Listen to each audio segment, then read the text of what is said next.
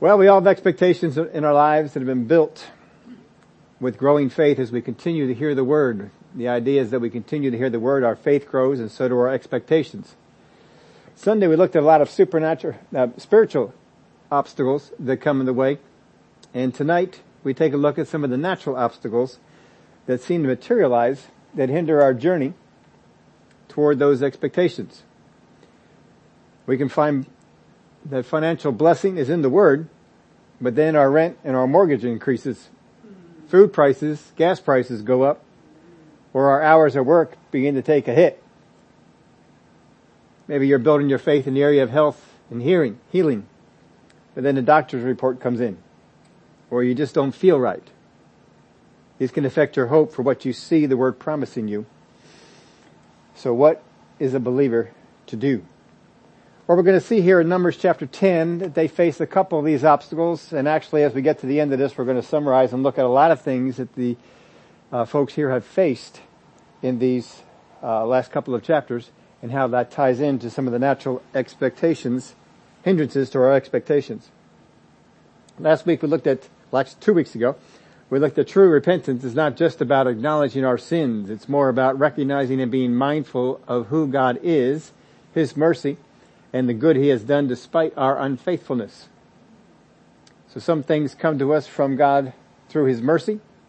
Some are because we are in covenant.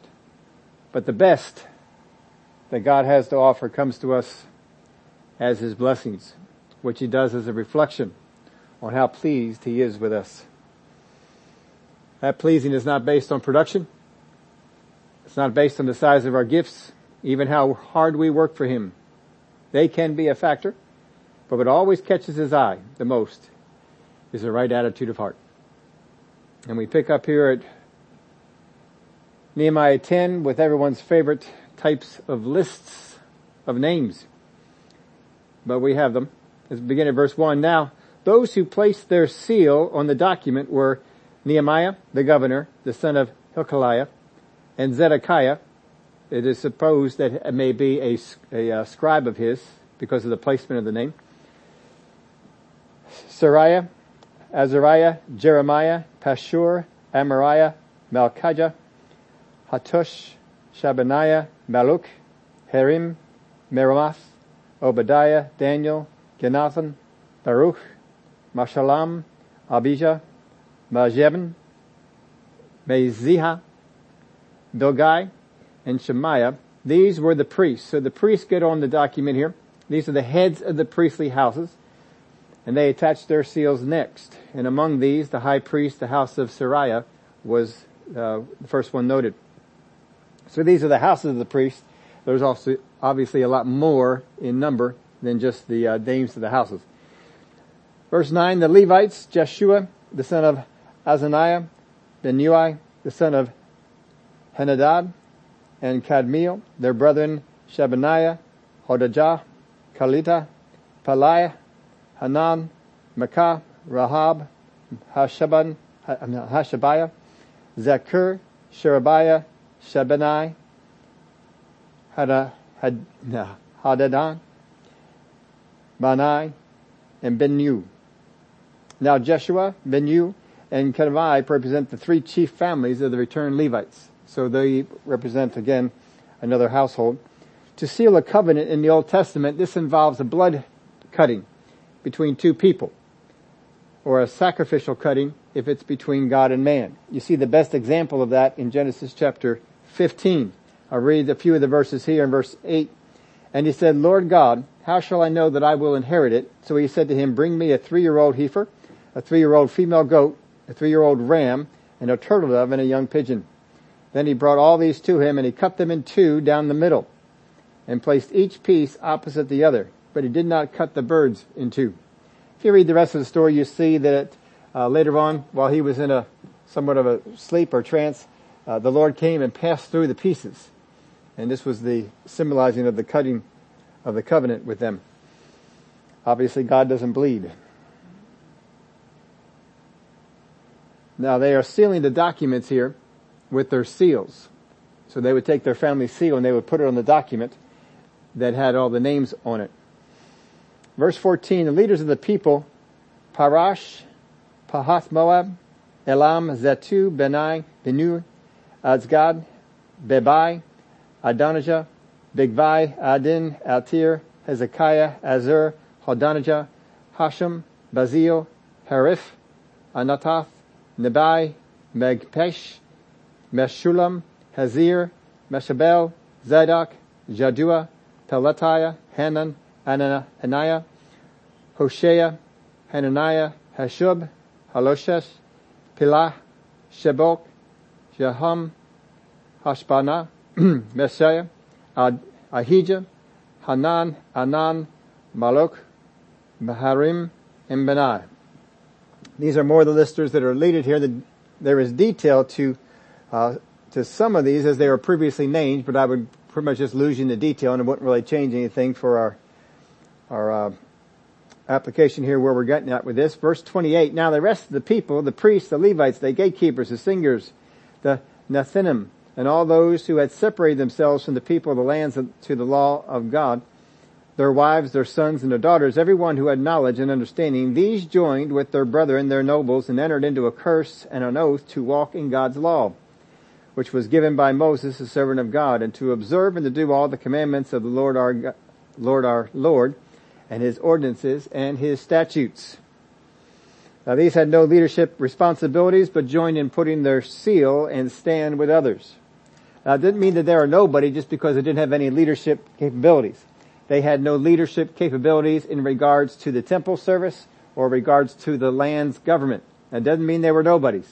How many of y'all know there's a whole lot of somebodies that are not in governmental service or in temple service?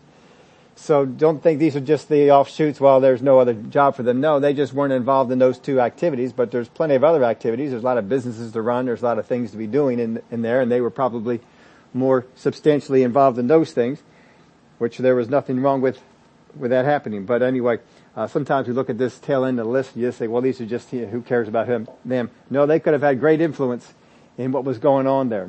Could have been that they were more well off than some of the other people. Maybe they were helping to supply the money to build the wall or to do some of the things in the temple that other people couldn't do. Verse 30. Here's what they're committing to. And this often was done. We saw this at least once with Moses where he gathered all the people and they all began to recite the law and what would happen if they didn't do it. And they went go this way, and there a few times in their history I believe that they had done this. But here they're doing this again, and they're committing themselves to some of the things in the Word. Let's take a look at what they're committing to.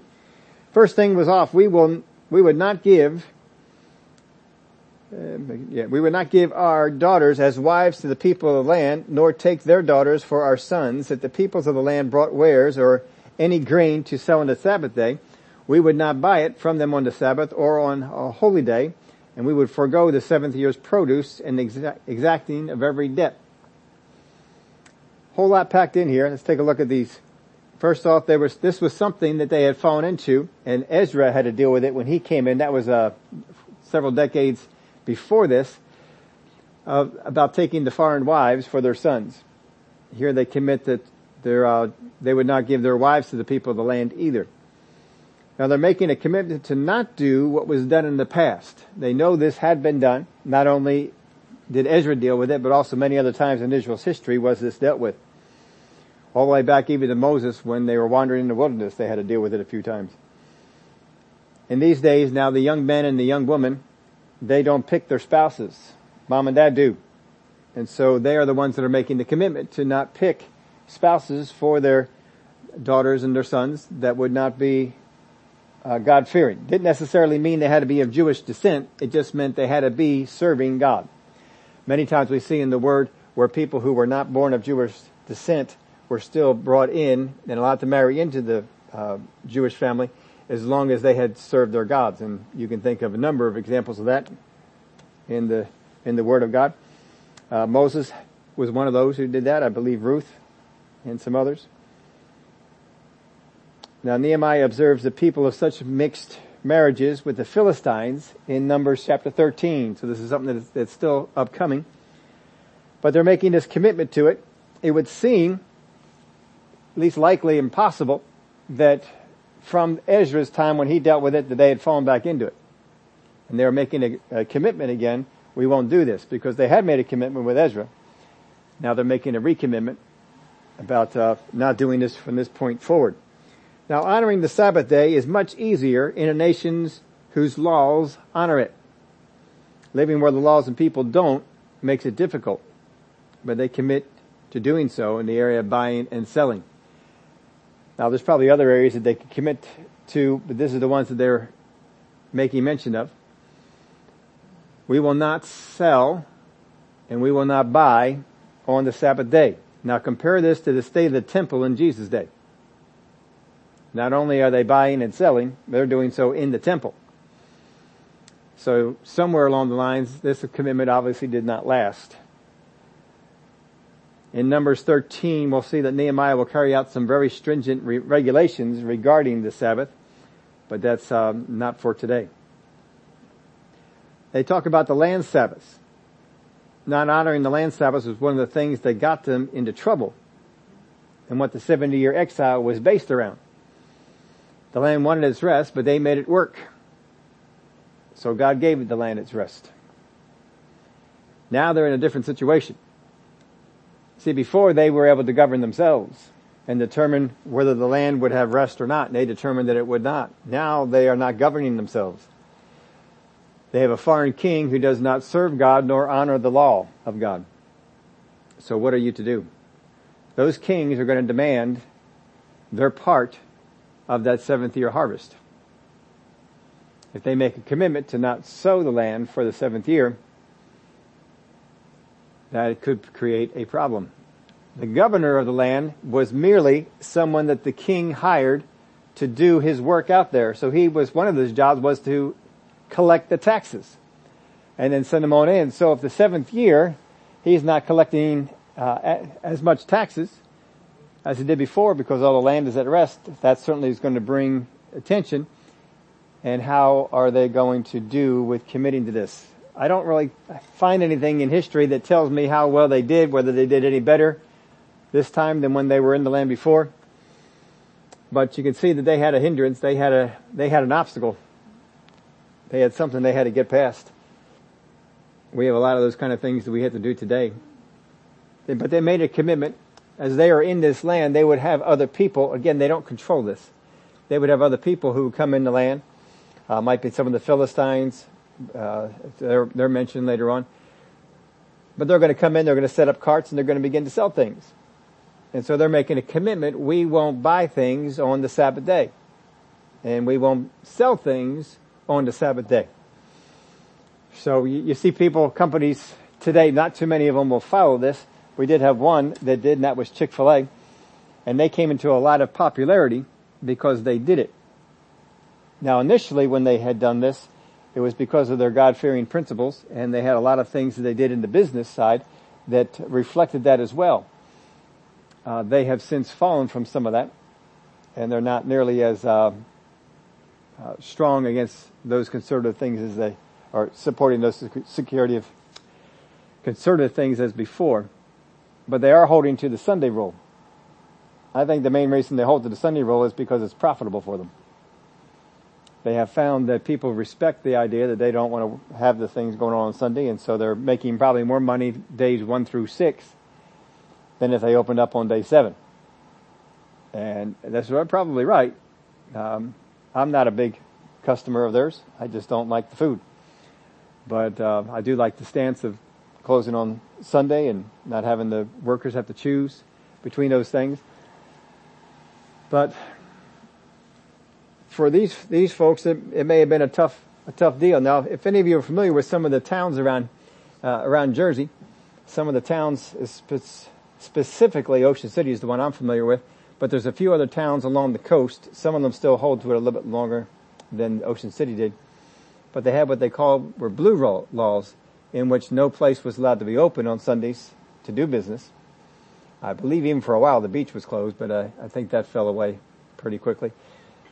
You were not allowed to sell alcohol in the place, or serve it, or carry it onto the beach. In fact, actually, you weren't even allowed to bring it into the city. Some of those things got lessened as time went on. They had the beer locations opened up on 2 of the bridges going in, so that you could buy it and carry it in. but you still weren't allowed to have it out on the beach. If you had it out on the beach, it would be confiscated or something would be done with that. Big difference though, if you walked on the beach in Ocean City and you walked on the beach in Wildwood, there's a lot of broken glass on the beach in Wildwood. There was no broken glass on the beach in Ocean City. Probably from the lack of the beer bottles that would be going on there. But the year came. I was delivering down there at the time, and so I was kind of involved much more so than I would have been otherwise. And the person who took over governing the city did not like the blue laws. And so he decided the best way to get rid of the blue laws was to enforce them 100%. So they started to close down a lot of the businesses that were there and just enforced all the things that were on there until the people got tired of them. They liked the kind of slack nature of the blue laws that were there and not the full enforcement. So when they did that, then they were able to vote out many of the blue laws. Some of them still stayed. You are allowed to bring alcohol into the city now. I'm not sure if they can serve it yet at the restaurants. If so, I'm not familiar with any restaurant that has served it. But everything can be open now on Sunday and so forth. It's a tough thing to commit. Nope, I'm not going to do this on Sunday or on whatever the Sabbath day for them. It was Saturday. I won't be carrying those things out. But this is what they committed to. And it's all fine and good until you find out, oh, you know what? I need that today. Tomorrow will be too late, and here's a Philistine selling it. Well, maybe one time. There are hindrances there. They didn't have those things before. They didn't have those temptations because the nation was governed by the laws that supported the Mosaic law. Now we also notice here in the next verse coming up, that the practice of lending upon a pledge had begun again. Despite all the stuff that was made about it before and their commitment to not do it. We come to verse 32. Also we made ordinances for ourselves to exact for ourselves yearly 1/3 of a shekel for the service of the house of our God. Well, I somehow missed there it was in the end of 31. And we forego the 7th year's produce and exacting of every debt. So just those last lines there, they recommit to that debt pledge that they had before. Verse 32, also we made ordinances for ourselves to exact from ourselves yearly 1/3 of a shekel for the service of the house of our God. This is a self-imposed 3rd shekel tax that was offered for the temple service. Up until then, in Exodus chapter 30, I didn't give you the reference for that. But it's Exodus 30, 13 through 16, if you want to write it down. There was a half shekel tax on the sanctuary, as it is called. And it was only payable on the rare and forbidden occasion of a census of the whole people. So if a census of the whole people was taken, if God had ordained it or there was some good reason for it, then also there was a payable half shekel in the sanctuary. Now this probably did not serve for the regular support of the temple while the Jews were an independent nation because they had a very rich king who could help support the temple. So they didn't need this, so it was just on occasion that it was thrown out. But a governor was not like a king, and he would be replaced if he didn't do what was asked, and sending the tax money, of course, was a big part. So he has to send that tax money over there. He can't keep any of it for temple service. So they had to come up with another way to finance this. So this is one of the things they came up with. Now in determining that, you got to take a look at how much does the temple need, and what kind of means do the people have. And so from that, you come and determine something that is doable for the people without being burdensome, but still getting the job done of what they needed to do. Now it was under these circumstances, in likely connection with the immediate need, that the idea is proposed and paid. It was paid annually. You paid it once a year by all the adult males for the support of the service. It included the sacrifice, the incense, the showbread, the red heifers, the scapegoat, numerous victims, and numerous meat and drink offerings required on various occasions, and especially at each of the great festivals. It was felt that the provision in the law ruled for two things. First, in determining the amount, they looked at the temple's existing need compared to what everyone had available to them. Now they determined 1/3 of a shekel was sufficient at the time, but at some point they returned to the standard fixed by the law. You find that in Matthew 17, 24 through 27. Remember when they came after Peter? do you guys not pay the temple tax? So that apparently was back in play, and Jesus told him how they were going to pay it. Numbers 10:33, for the showbread, for the regular grain offering, for the regular burnt offering of the Sabbaths, the new moons, and the set feast for the holy things, for the sin offerings, to make atonement for Israel, and all the work of the house of our God. Now you can just read through that real quick, but let's take a look at what this is. The cost of the showbread is mentioned first, though it's probably not as high as the other two things. There's no more than 12 cakes of fine flour weekly, and you find that in Leviticus 24:5-8, if I didn't put that in your outline for you. It's probably on account of its importance, being the bread of God's presence and the type of sacramental bread of the new covenant, why this is mentioned first. But here we get into the really expensive one. This is the regular burnt offerings. I'm going to read this passage for you from Numbers 28:3-10. And you shall say to them, this is the offering made by fire which you offer to the Lord. Alright, this is the regular burnt offering. They did this on a regular basis. 2 male lambs in their first year without blemish, day by day as a regular burnt offering. So every day they offered these two. The one lamb you shall offer in the morning, the other lamb you shall offer in the evening. And 1/10 of an ephah of fine flour as grain offering mixed with 1/4 of a hin of pressed oil. It is a regular burnt offering, which was ordained at Mount Sinai for a sweet aroma, an offering made by fire to the Lord. And its drink offering shall be 1/4 of a hin for each lamb. In a holy place you shall pour it out to the Lord as an offering. The other lamb you shall offer in the evening as the morning grain offering, and its drink offering you shall offer it as an offering made by fire, a sweet aroma to the Lord. And on the Sabbath day 2 lambs in their first year without blemish, and 2/10 of an ephah of fine flour as a grain offering mixed with oil and with its drink offering. This is the burnt offering for every Sabbath beside the regular burnt offering, which is its drink offering. So this is going on every day. Every day you're offering this kind of a sacrifice. Sabbath it changes a little bit. That's a lot more substantial cost than the showbread. It's not as big a deal when the nation was larger and you had a king who would help supply it. But now the nation is smaller. There is no king to help make up any monies that are needed to get this done. So it's a lot more of a burden for them to keep this going. And I'll tell you, once something that you do regularly becomes a burden, now you begin to determine, well, do we really need to do it that way?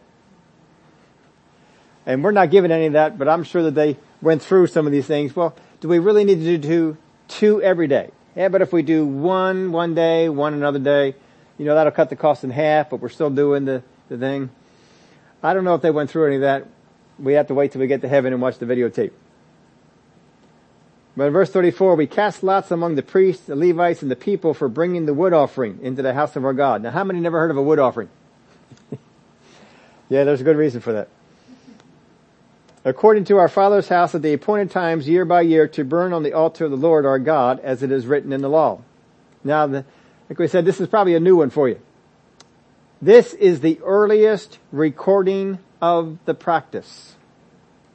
It did occur before this, but this is the earliest recording of it. It is during the Second Temple period that we hear about this ritual or festival of bringing wood to the temple. Now, since it's not in the Word, it took me extensive study to figure out where all this stuff came from.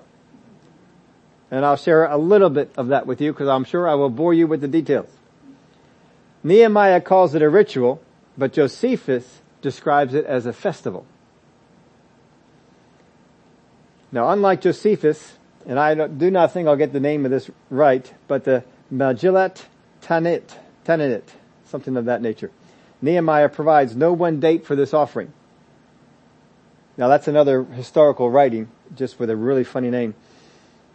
The text, though, in it states it is performed at set times throughout the year. So Josephus looks at more of a festival. This one is looking at set times throughout the year. So it didn't have to be all in a particular month. They could be scattered, but there were set times, say in the 2nd month, the 4th month, the 6th month, whatever it might be. They would have set times for bringing the wood offering. This wood offering was done to keep the fire burning. You all know if you've ever had to maintain a fire in a home, it takes a lot of wood and it takes a lot of planning. It doesn't just happen. And in my house, I'm the one who plans for all this. So we have to make sure in the fall that we have enough wood set aside to get us through the course of the year, which is generally somewhere around 4 cords of wood. We get in 2 cords at a time. We had different places that we haul it to. I have one place that's a little more sheltered, another place that I can put a covering over, and a third place where most of it goes that I don't care too much about. Now we just leave it out there in the open. Whenever rain comes in, I have to make sure which pile am I pulling from. Do I pull from the far out pile? I put some of it into the shed that we have back there, and this way it keeps it dry. I have some that's under the covered porch, and I have some that's under another covering, and I have to all throughout the year. All right, well, when snow comes, this is the one we pull it from. When rain comes, this is the one we can pull it from. It's not so bad. But as long as it's sunny, we go from the further one. And you try and balance this thing on out so that you always have dry wood inside. And so whenever rain comes in, like rain was coming in for today, so I made sure this morning we had everything on the inside loaded up. I got all the covered spots filled up with stuff, so I got enough to run us for 3, 4, 5 days, never having to tap into any of the wet piles of wood without any problem. Probably even go longer than that. But there's a lot of planning. So when I hit something like this, I know what's involved. Planning. I cannot imagine what it's like to keep a fire burning like that, because their fire is bigger, all year long. We're going at it for 3 months strong, and occasionally a little more in the other months. That's a lot of wood to haul in. What accentuates the problem is during the days of the king, there were a lot more forests in the land of Judah. After the captivity, and because of some of the wars and things that have gone through, the forests had been decimated. And so there was not a whole lot of wood growing around here. Now it becomes more challenging. Now you got to go out and find the wood and bring it in. Plus they all have wood needs of their own. That's their main source of heat for the months that they would need heat. I know they don't need it all the time, but they would need it for some. So this is quite a strain. So you're taking a product that you need that is not very common in the land that you now live. You have to go out and find it, and then you're going to take some of that and bring it to the temple for them to burn.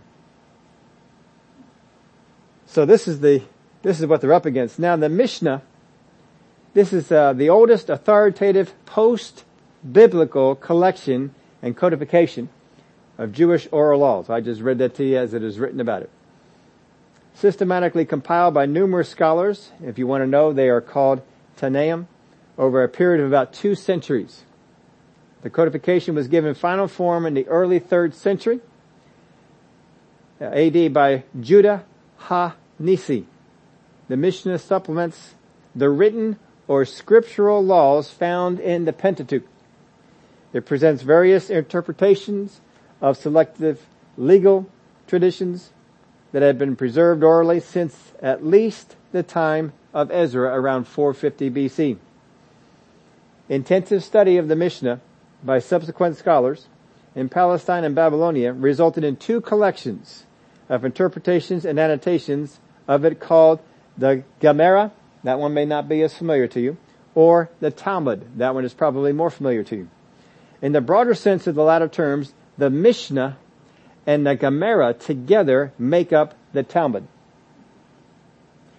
I'm sure you're all riveted by all that, but it does help us to know where all this stuff comes from. The Mishnah, which lists 9 different days throughout the year for bringing wood to the temple, 5 of which occur in the month Av, may even reflect a midpoint between the vision periodic wood bringing in Nehemiah and a festival wood bringing in Josephus.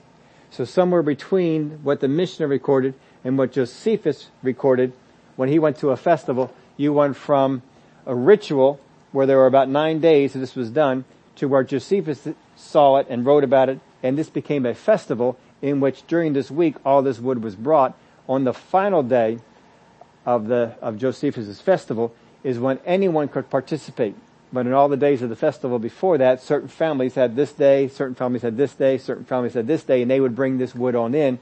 The final day was attributed to that family I told you about, and on that day, if you had not participated and wanted to participate in the wood offering, then you would come on the final day, and so it was made a big festival, and it was even given a name. And now I can't find it. It's a really cool little name too. There it is. Xylophoria. I don't know where that all came from, but that's how that all came in.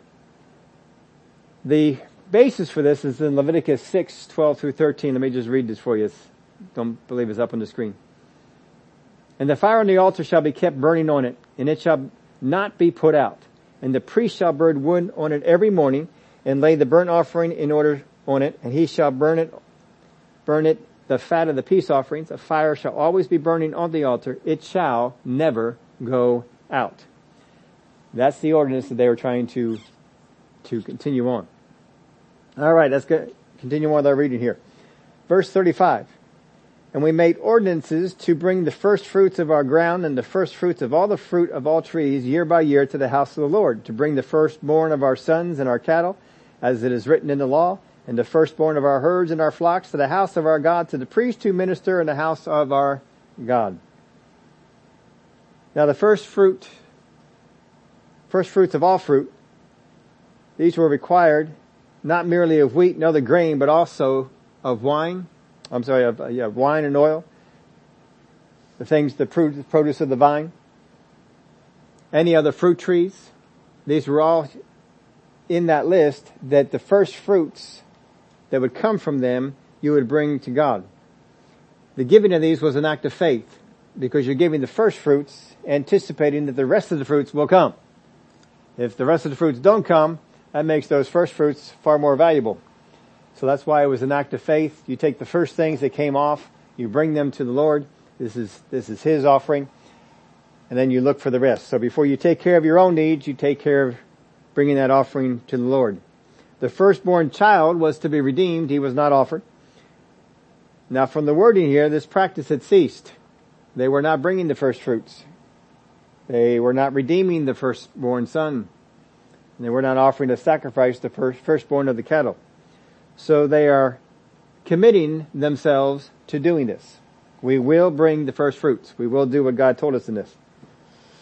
To bring the first fruits, verse 37, of our dough, our offerings, the fruit from all kinds of trees, the new wine and oil, to the priests, to the storerooms of the house of our God, and to bring the tithes of our land to the Levites, for the Levites should receive the tithes in all our farming communities. The first fruits of our dough, if you care for it, this is Numbers 15, 18 through 21. And our offerings, these would be the heave offerings, Numbers 15 and 20. The store chambers attached to the temple building, described in Nehemiah 13, 4 and 5. That's still ahead for us. The tithes of the land, as with the law of the first fruits, so it seems that the tithes were going to be a burdensome, and they had grown up and probably had neglected a lot of these tithes, if they had honored any of them at all. Now the natural result would be the non-attendance of the Levites. So if you stop bringing these tithes in, the Levites don't get the things they need to take care of their family. So they probably went out and found other work and didn't become Levites. And we ran into some of those issues as we covered the people that came over, as far as the Levites and the priests. Don't need to get into that again. But you need a certain amount of Levites, you need a certain amount of priests to keep that temple going. And so they're making a commitment to bring these particular tithes in, so that the support of the Levites and the priests would continue to go on. Now the Levitical tithe was not taken to Jerusalem, but stored up in a neighboring Levitical city. So they may have brought it into Jerusalem, but it didn't stay there. The Levitical tithe would be carried over to the Levitical city. It may have been several, it may have been one in particular, but that's where it was taken. Verse 38, and the priest, the descendant of Aaron, shall be with the Levites when the Levites receive tithes, and the Levites shall bring up a tenth of the tithes to the house of our God, to the rooms of the storehouse. So the reason they do this is the Levites were the ones who were receiving the tithes from the people, because they did this, the regular daily work with the people. The priests were involved in the priestly work of the temple, the sacrifices and other things that only the priests could do. So the Levites took up all this. But it says here, a priest must be present when the Levites take this particular tithe. Not all the tithes, but this particular tithe, because the priests were supposed to get a tithe of the tithe. So 10% of that came in was to go to the priests. The 90% was to go to the Levites. Well, there's more Levites than there are priests.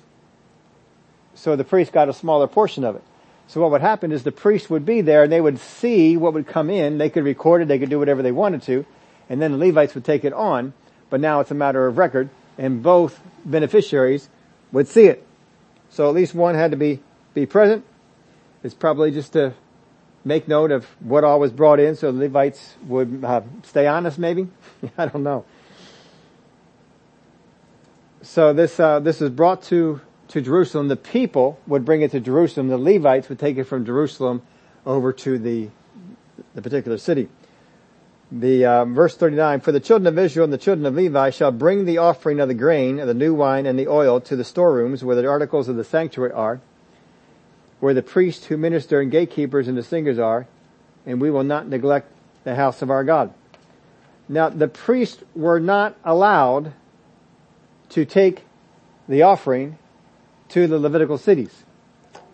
The priests were not allowed to do this work. This was the work of the Levites. And it's very specifically mentioned when the law is laid down on this. Now the first fruits and other obligations of the people were brought to the temple by the people themselves. So the people would bring their offerings to the temple. The Levites would take the offerings of the sacrifice and they would carry from there. The priests aren't involved in this part of it. As we said, the tithe was the priests do, but they didn't carry that either. That was all taken out to the Levite cities, but they know how much went out there. This way the priests would not be drawn away from their duty of ministering in the temple by the secular employments or matters that were not part of their priestly business. All right, let's wrap this thing up here. One of the most important things we can learn here from these folks in Nehemiah, and we've gone over it before, you can't change what was done, and no action in the present or future will alter the past. But we can change what happens in the future and what decisions we choose to make and carry out. Trying to make up for the errors of the past or having governing authorities putting obstacles in our way to obey God can make our faith expectations become lessened. So it made me ask this question: what are natural things that lessen our faith expectation? What are some natural things for this? There are some scriptures there, and I didn't bother copying them down in mine, but you can read these later on. These deal with laying aside the past. Hebrews 12, 1 through 3, and Philippians 3, 13 through 15. These are scriptures that are well known by you. But we have to lay aside the things of the past and press forward to the things that are ahead. The enemy is constantly trying us to not press forward, but to look at the past. The enemy wants you to make up for your past. God wants you to recognize your past and move on to the future. That's one of the biggest difference from that, because trying to make up for your past will always keep you in the past and always keep you under bondage, because how do you know you ever did enough to overcome? God says, forget what's in the past. No, it's time for you to move on to the future. Paul was one of the best on this. His past, how is he going to make up for all that? He had to lay it aside. He just had to say, I can't make up for that, but I will remember it, and I will make sure I don't fall into that again. And he just pressed on and did what was needed. So I made a list of 5 things here. First thing here that I saw that would hinder us, and we have covered this before when Nehemiah was teaching, and quoting from Ezra, the joy of the Lord is our strength. But here's the first one. Contrition. Unrestrained sorrow will not bring change. Some people they keep going over the past and sorrowing over the past. Like you saw with teaching with Ezra. You got to let go of the past sorrow. You got to get into the place of rejoicing, and then the joy of the Lord will be your strength. That's an important thing to note. But here,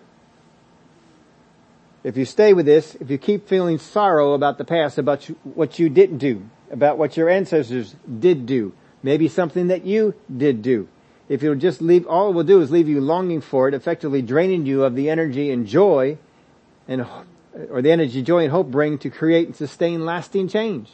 You'll never get into lasting change because you keep being hung up and dragged into the past. Here's the second one. Retribution. I put this as undisciplined focus will not bring productive change. Obedience is from the present forward. Unless God asks for it, making up for past disobedience and neglect by ourselves or others is a tool the enemy will use to keep you from obeying now. Think of these folks who are committing themselves to tithing. If they're committing themselves to bringing a tithe that they had not brought before, what's the first thing you would begin to think about? What about what you didn't pay? What about all the years of disobedience? Let's first make up for that. And that's wrong. People often ask you, they come, well, if I start tithing, do I have to make up for everything in the past? That'll keep you in such bondage you'll never get into obedience. You just need to get to a point, Father, I'm sorry, I should have been doing it this way. Ask for forgiveness, but I am going to do this from here on out. And then you just pick up and obey now. Obedience is the present and forward. It has nothing to do with the past. You cannot make up for what you didn't do. And unless God specifically comes out and says, you need to do this, don't bother with it. You gotta just let it go. You'll notice that in all this discourse of all these things that they're committing to, they don't try and make up for the past. You can't make up for the past from what other people did or didn't do, and you can't make it up for yourself. It'll just keep you in bondage. Can you imagine if a person hadn't tithed for 5 years? And then got recommitted to it. And then the devil got them in bondage. You got to pay back 5 years for the tithes before you can even start with this. They get so discouraged, they may have tried it for a little while, and then they just give up. And then they're back in disobedience. That's not God. God does not want to put you in a place where you're going to be forced back into disobedience. He wants to bring you into a place of obedience. So that's the second thing. Retribution. Undisciplined focus. Get your focus disciplined. Be looking at what is there. This is what I need to do. All right, I need to take this tithe. I wasn't doing this tithe, is what they're saying. I wasn't doing the field tithe. I wasn't bringing the tithe for the Levites. I got to start bringing that in. And now I'm going to start doing that. Here's my first one. You just got to focus on that. Here's the second one. Submission. Put this as detrimental yieldings will bring negative change. Just as Israel is now in submission to an ungodly king who would make things like the seventh year Sabbath difficult, so too our submission to ungodly forces can hinder us from doing what God has said. It can be all kinds of things, though. It can be things like addictions to substances, addictions to stimuli, loans that keep our finances in bondage. 30 easy payments. Brother Keith is always real good on teaching on that. Friends that influence us away from God. Distractions that occupy our focus. There's a whole lot of quotes I can take out of Brother Hillard's message we listened to, or that we put out there this week. But here's one I'm going to give you. And I loved how he built the story that he built this up with. But you have to know how to possess your vessel so you stay focused. If you haven't heard his teaching on that yet, he was using chess as an example. That he's very competitive. And so chess has to be out of his life. Because he can get so wrapped up into the chess that it pulls his focus from the study and preparation and things he needs to be doing. And then it's not good. And he said, I think he also said that's why he didn't take up golf. Because of that. But I like what he said on this. You have to know how to possess your vessel. Just because chess was wrong for him and it would capture him too much doesn't mean that chess is wrong for you. It may not capture you that way. You may be able to do that and it not rule your life. If you've got something in your life that is ruling your life, then you need to know how to possess your vessel so you can stay focused. I thought that was a great story and a great quote. I really enjoyed that. I've been through that teaching 3 times now, and I still haven't got all of it out of it. I really thoroughly enjoy his approach. I like it when they pack so much into one teaching. He really packs a lot into this one. Brother Hagin would teach us about hindrances. When we were first going to Raymond, this is one of the first things we had learned from him. And I still remember the day, and I remember all the discussion that he created with this. He said, if you depend on anything in the natural, it will hinder your faith. And the first thing he brought up was something that every student didn't want to hear. That was alarm clocks. He said, if you depend on an alarm clock to wake you up in the morning, you will hinder your faith. Boy, I tell you what, the dean got up the next day. And he exhorted the congregation. He says, now, if any of you are late for school, you cannot use Brother Hagin as an excuse. He says, you tell your spirit you want to get up at whatever time that you need to get up, and you set your alarm for 10 minutes after that. Whatever you got to do. He said, but you get here on time, because you will still be counted as late. And that was interesting. But he did set me off on that. I always depended on an alarm clock to get up. But of course I was getting to bed from the restaurant, 1, 2 o'clock in the morning on weeknights, and on weekends, 3 a.m. in the morning. And getting up for school at 6 a.m. was a little bit tough at times. And so I had my watch. That was my alarm clock. And so I would set that. And I remember this day still that I had set my alarm for whatever time it was, 6 p.m. instead of a.m. Because on a watch you only have so much room. And I mistook the p.m. for an a.m. And so at that point in my life, I changed from AM, PM to military time. And I've never changed back. That was my motivation. That was my reasoning for it. Because you can't get that wrong. So, I have done that. But that was one of the things he would teach us. He also taught us he also would teach people, if you depend on a cup of coffee in the morning to get going, you will hinder your faith. Now he didn't say you're disobeying God. He didn't say you're sinning. He didn't say anything like that at all. He just said you'll hinder your faith. And so we had to just take from that, all right, well you take one thing at a time. I mean, if you try and take on everything that you find that you depend on, that's not going to help out a whole lot. But there are a lot of different things that we depend on throughout the day, not just things in the morning. And if you find, boy, I've got to have that, then maybe it's time to not have that for a little while. And just back off on it. And that's what he was teaching us in that. And that's what you'll see here. You get into the wrong submissions, you're going to find that they're going to bring a negative change in your life. You can be submitted to the wrong kind of friends. Things that will influence you away from God. You can be influenced by the need to buy things. Whatever it might be. All kinds of stuff can come up. Listen to God. He'll begin to point some things out to you. And then just begin to check them out. Change them. For the priest, carrying the offering was a distraction. For the Levites, it was service. See, the same thing that can be a distraction for one person can be a service for another. The inclination to bring aid, help, and comfort can pull us out of submission to God by exploiting our desire to serve God. The things we yield submission to will have greater influence over us than the things we are put under. We are put under certain things from governmental forces. And they will have influence over you to a degree. But the greatest ones are the ones that you yield yourself to.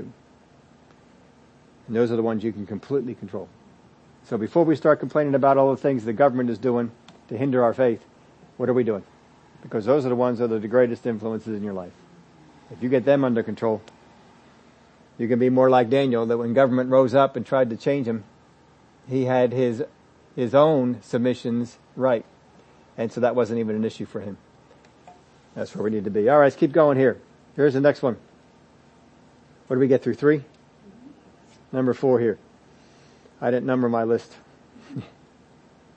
Condescension. Or, I put it this way, hostile thinking toward others will not bring beneficial change. Letting feelings born of unforgiveness like contempt, anger, bitterness, scorn, close or open doors on what and who you receive from. We got to make sure we don't fall into that. Jesus taught that unforgiveness has a big role in hindering your prayers. Mark chapter 11:25. And whenever you stand praying, if you have anything against anyone, forgive him, that your Father in heaven may also forgive you your trespasses. But if you do not forgive, neither will your Father in heaven forgive your trespasses. We got to make sure that we get that forgiveness part taken care of, because that is a huge hindrance to prayer. One of the few that's actually mentioned in the Bible. This will hinder your prayer. Condescension. Hostile thinking toward others will not bring beneficial change. You begin to look at other people. You may have all kinds of spiritual reasons why you're thinking hostile things to them, but it is not going to help you.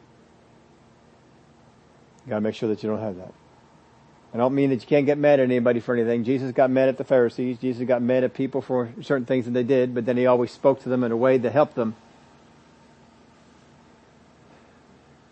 Make sure you follow the biblical examples we have in that. Here's the last one. Added this last. I kept looking over this. I still think I'm missing something.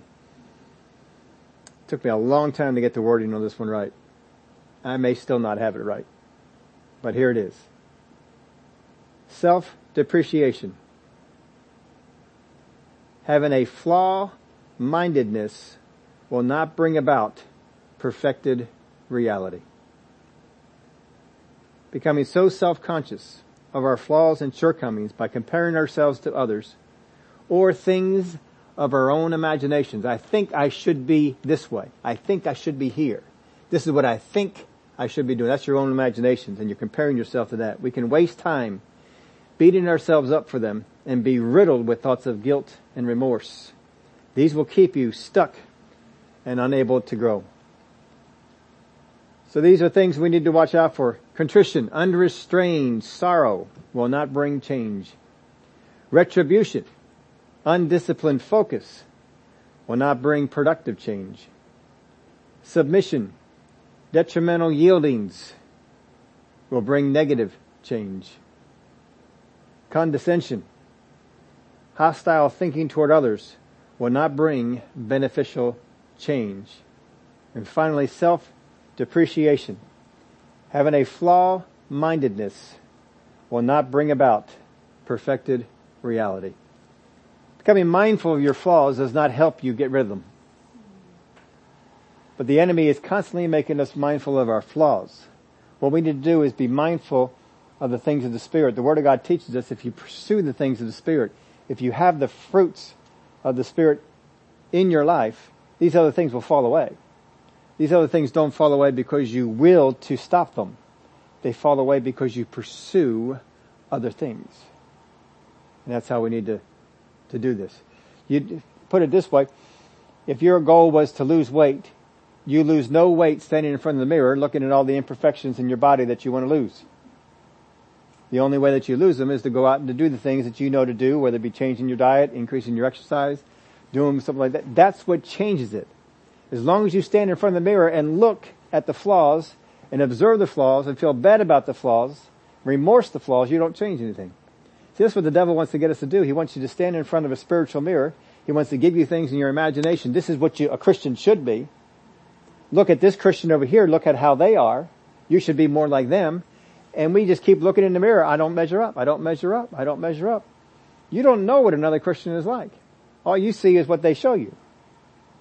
You don't know the struggles that they have or the struggles they had gone through to get to where they are. All you need to compare yourself to is what the Lord Jesus Christ himself says. And if he comes to you and says, Steve, you see that thing over there? Knock it out. Get it out of your life.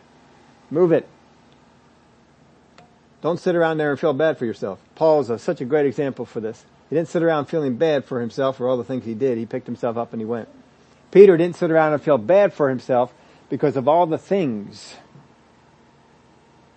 that he did with Jesus that weren't quite right. He moved forward. You have to let go of the things of the past. You can't change it. You have to let go of the idea of staring at your flaws is going to change them. That's the enemy. That's not a God consciousness bringing you to that. That's the enemy. Get away from the mirror and set out to change. You do that by growing in love. You grow in love, you will find that most of those flaws that you saw are just going to begin to fall off. And it'll be a whole lot less of an effort on your part. Father, we thank you for the example of the Israelites, that there are some natural things that can hinder our faith as well as spiritual things, and you help us through not only the spiritual ones, but also the natural ones. And I thank you for how you do that. You are a glorious God. You are a loving God. You're not one who puts us under things. You're not one who condemns us. You're one who speaks to us, loves us, and grows us up. And I thank you for how you do that. In the name of Jesus we pray. Amen. Any comments, questions, anything to add? Lamar says, I take from this that today, like back then, you make the decision to do what God says. Obedience is in following the details, not just the attitude of, that's good enough. Boy, is that not right. That attitude is very poor. That's good enough. Good observation. All right. Well, thanks for coming out tonight and joining us online.